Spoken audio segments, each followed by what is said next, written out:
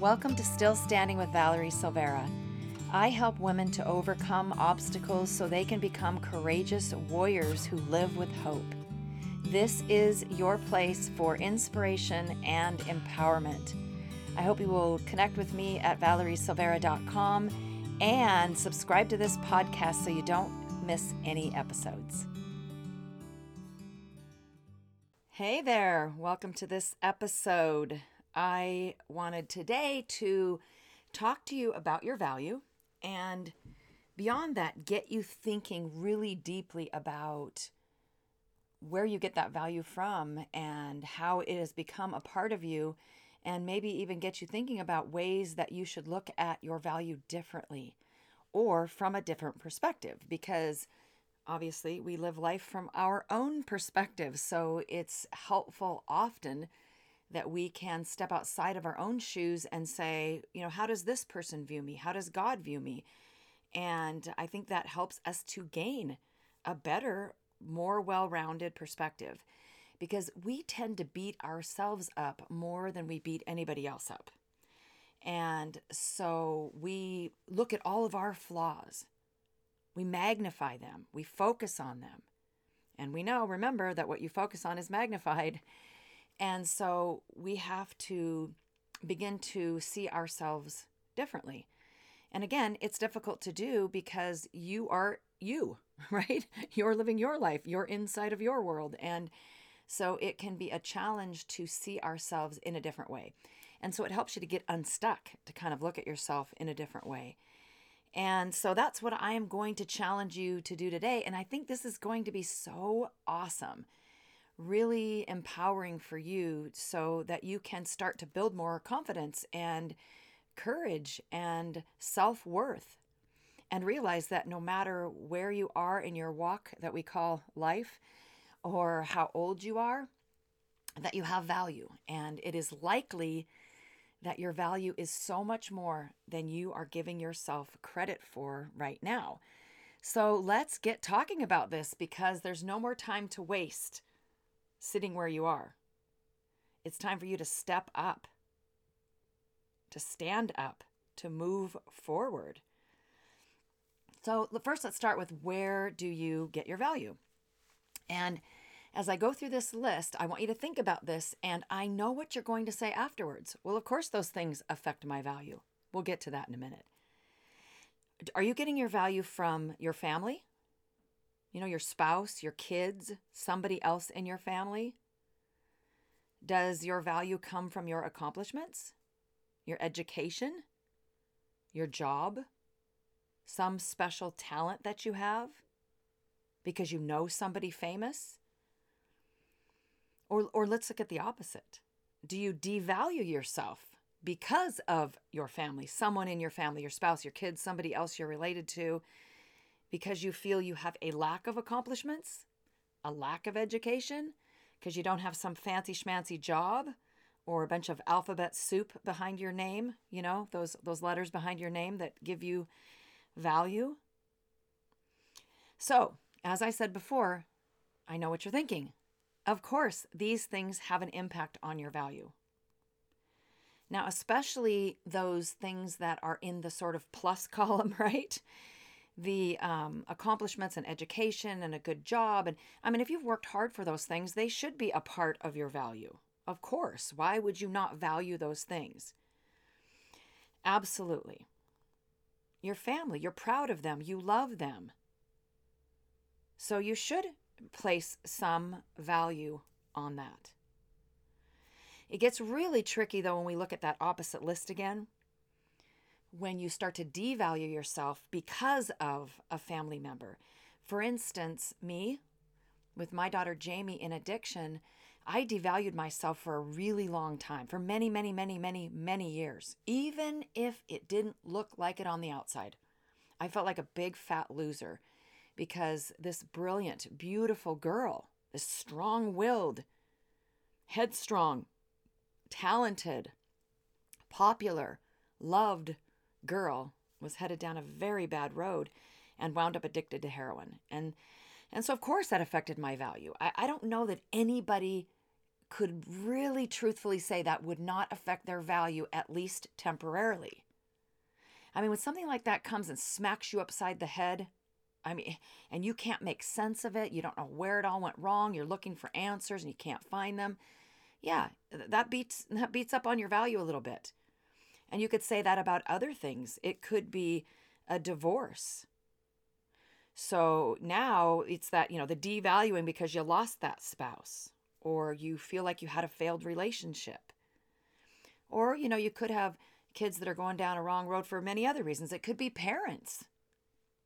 It could be an aunt or an uncle, a cousin. You never went and got that education.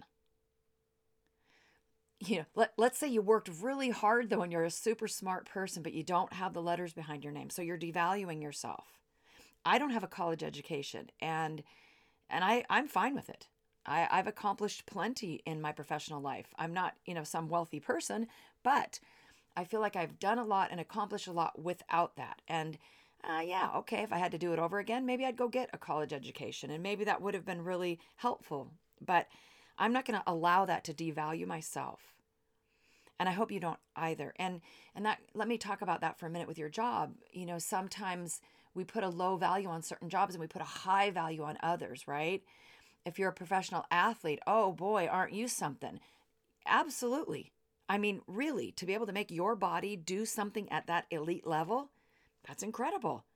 I'm sure that every professional athlete, or even those who've gone to the Olympics or at any high level, even in high school, they put some sense of value to themselves on those accomplishments. And that's good. That's fine. That's okay. It just can't be your entire value system. Let's think about this. When we meet new people, very, very often, of course, in a business setting for sure, but very, very, very often in any setting, social settings, whatever it is, the question gets asked, what do you do?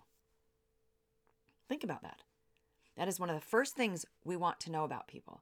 And I don't even think that is the first thing we want to know about people. It's just become a thing that we say. Like, how are you doing?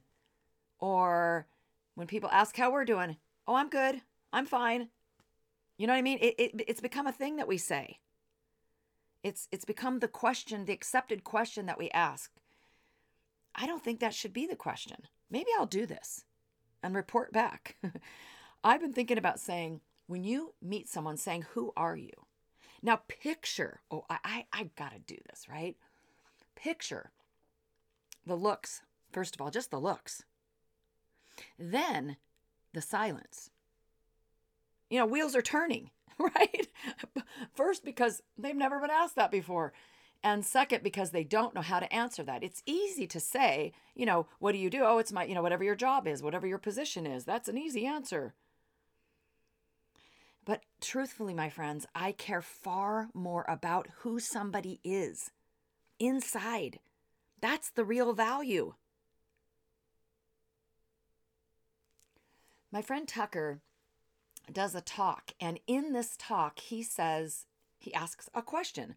I shouldn't give away this answer yet, but anyway, so what he does is he asks, who would you rather meet? I'm going to talk to you about two different guys. Who would you rather meet?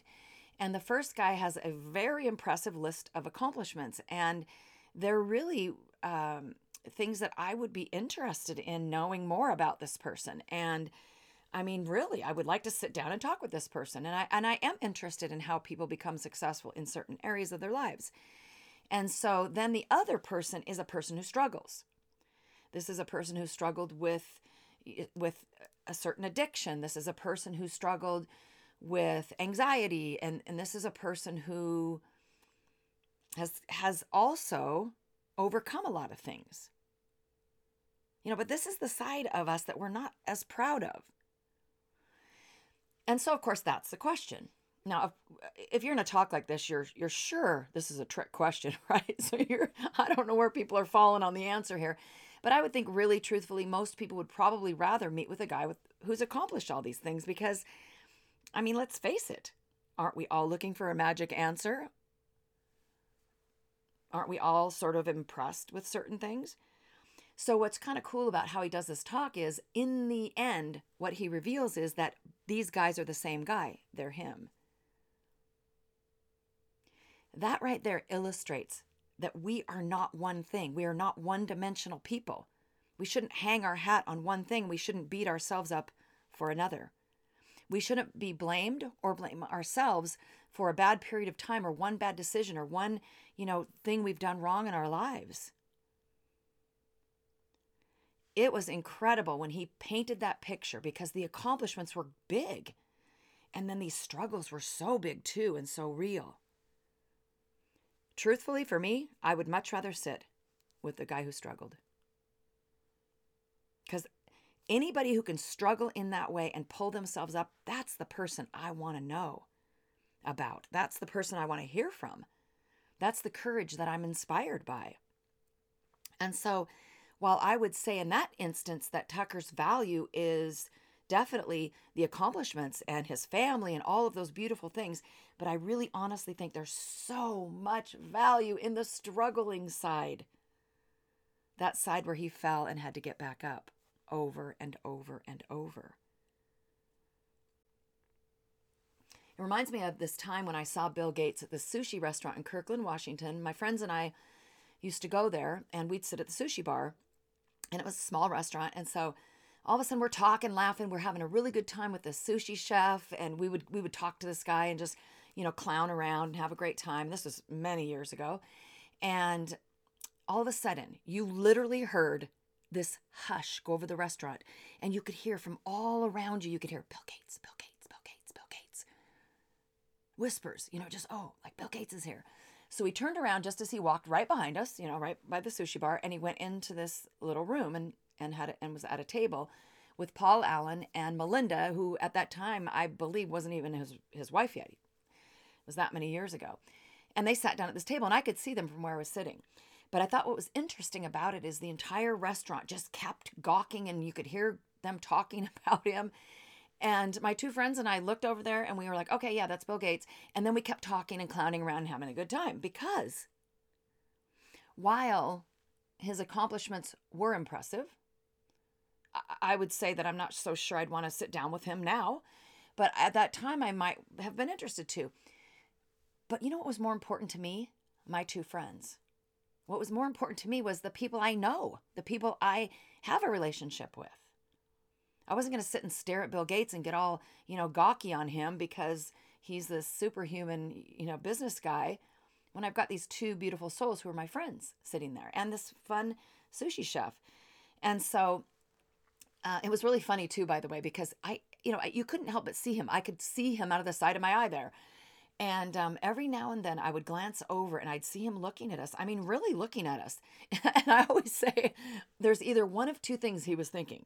One, what a bunch of fools, right? Look at those laughing idiots. Or number two, man, I wish I could be like them and just sit and have a good time. But anyways, yes, there are some lessons we can learn from famous people. People who have gotten famous, and I'm not talking about those kind of people who are famous for being famous. I mean, for really accomplishing something. Obviously, for most people, you don't get where you are without having gone through probably a lot of trials that we don't know about. So I would find it interesting to sit with most people and hear more about their story, though. See, I don't want to hear so much about their accomplishments. I'd love to know about their struggles, about their challenges, about how many times they had to pick themselves up. I mean, I'd like to spend time with some famous people. The first one is Jesus. Well, the good news is I'm going to get to do that one day. And what's really funny? When I made this really quick list, when I was doing some notes for this episode, I realized that all of these people are already dead that I happen to note. Mother Teresa. How about Malala Yousafzai? This is this girl that took on the Taliban as far as being vocal about them. And she ended up losing her life for it, but she was only 15 years old, I think. And it's just incredible to me, the courage of this girl. I'd love to hear about it. The founding fathers of the United States of America and their wives and their children, their families. That took courage and bravery to thumb your nose at the most powerful kingdom in the world and say, bye-bye, see ya, we want something different. Yes, there are people who are still alive I'd like to sit with, but that's really not the point of this discussion.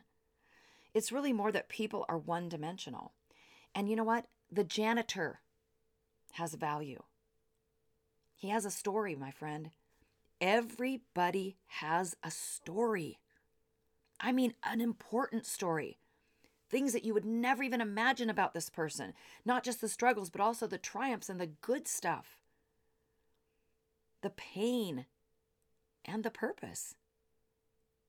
You are a whole person, so please do not allow your value to be because of one thing or two things even. Don't place all of your value on another person. You know, I have a husband who makes a lot of money. What if he loses all the money? And that's become your identity. Your identity is always going to be tied to your children. But if that's all your identity is and something goes wrong, like in my case, when my daughter went into addiction and got shot when she was 18 and did all sorts of illegal and terrible things and broke my heart 1,000 times and then ended up murdered. If that was my entire identity, I would be in big trouble right now. Your entire value has nothing to do with money, accomplishments, or where your kids went to school. It could be something that you're proud of, something that is important, that has to do with your value. But it's not everything.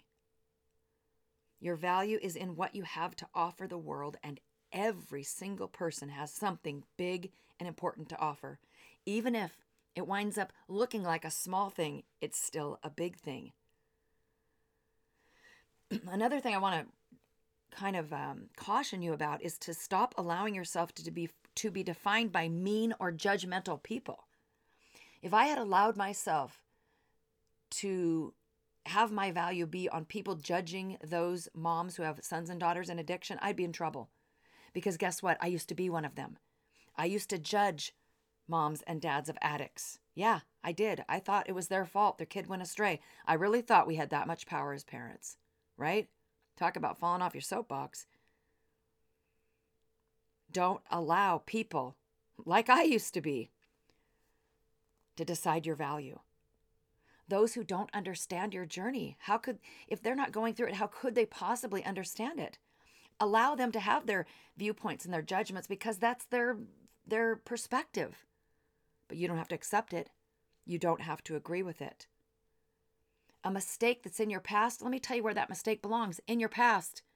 Especially if you're not making the mistake anymore. You've changed, you've learned, you've grown. Let go of that darn thing. Stop dragging it around. Or because you're not where you thought you'd be in life.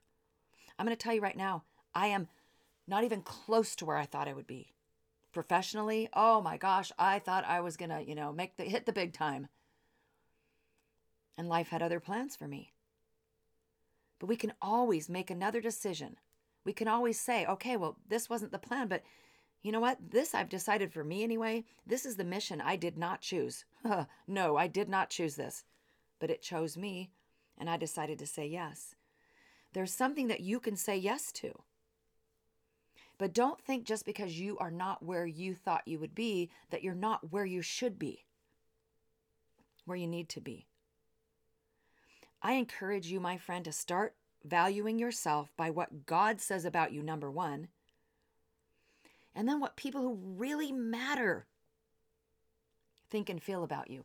Now, here's where you can get a little off on that one, because some of the people that matter to you are going to not be very kind. So in that case, you just have to be, like Teflon. So try to get your value from those people who see you. So, because you could have people who matter to you, but they don't really see you. I see you. I know. I don't even have to ever meet you to know how much value you have. What you can and should offer the world, that's your value. So it's time. Listen, I want to challenge you. It's time to step up and stand out. Stand out. Quit playing small. It's time to stand out. If you need some help, building your self-confidence, building your courage, that's what I do.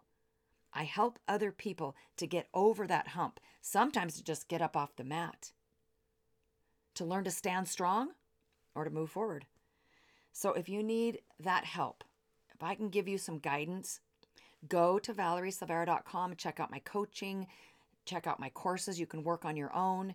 Get some resources.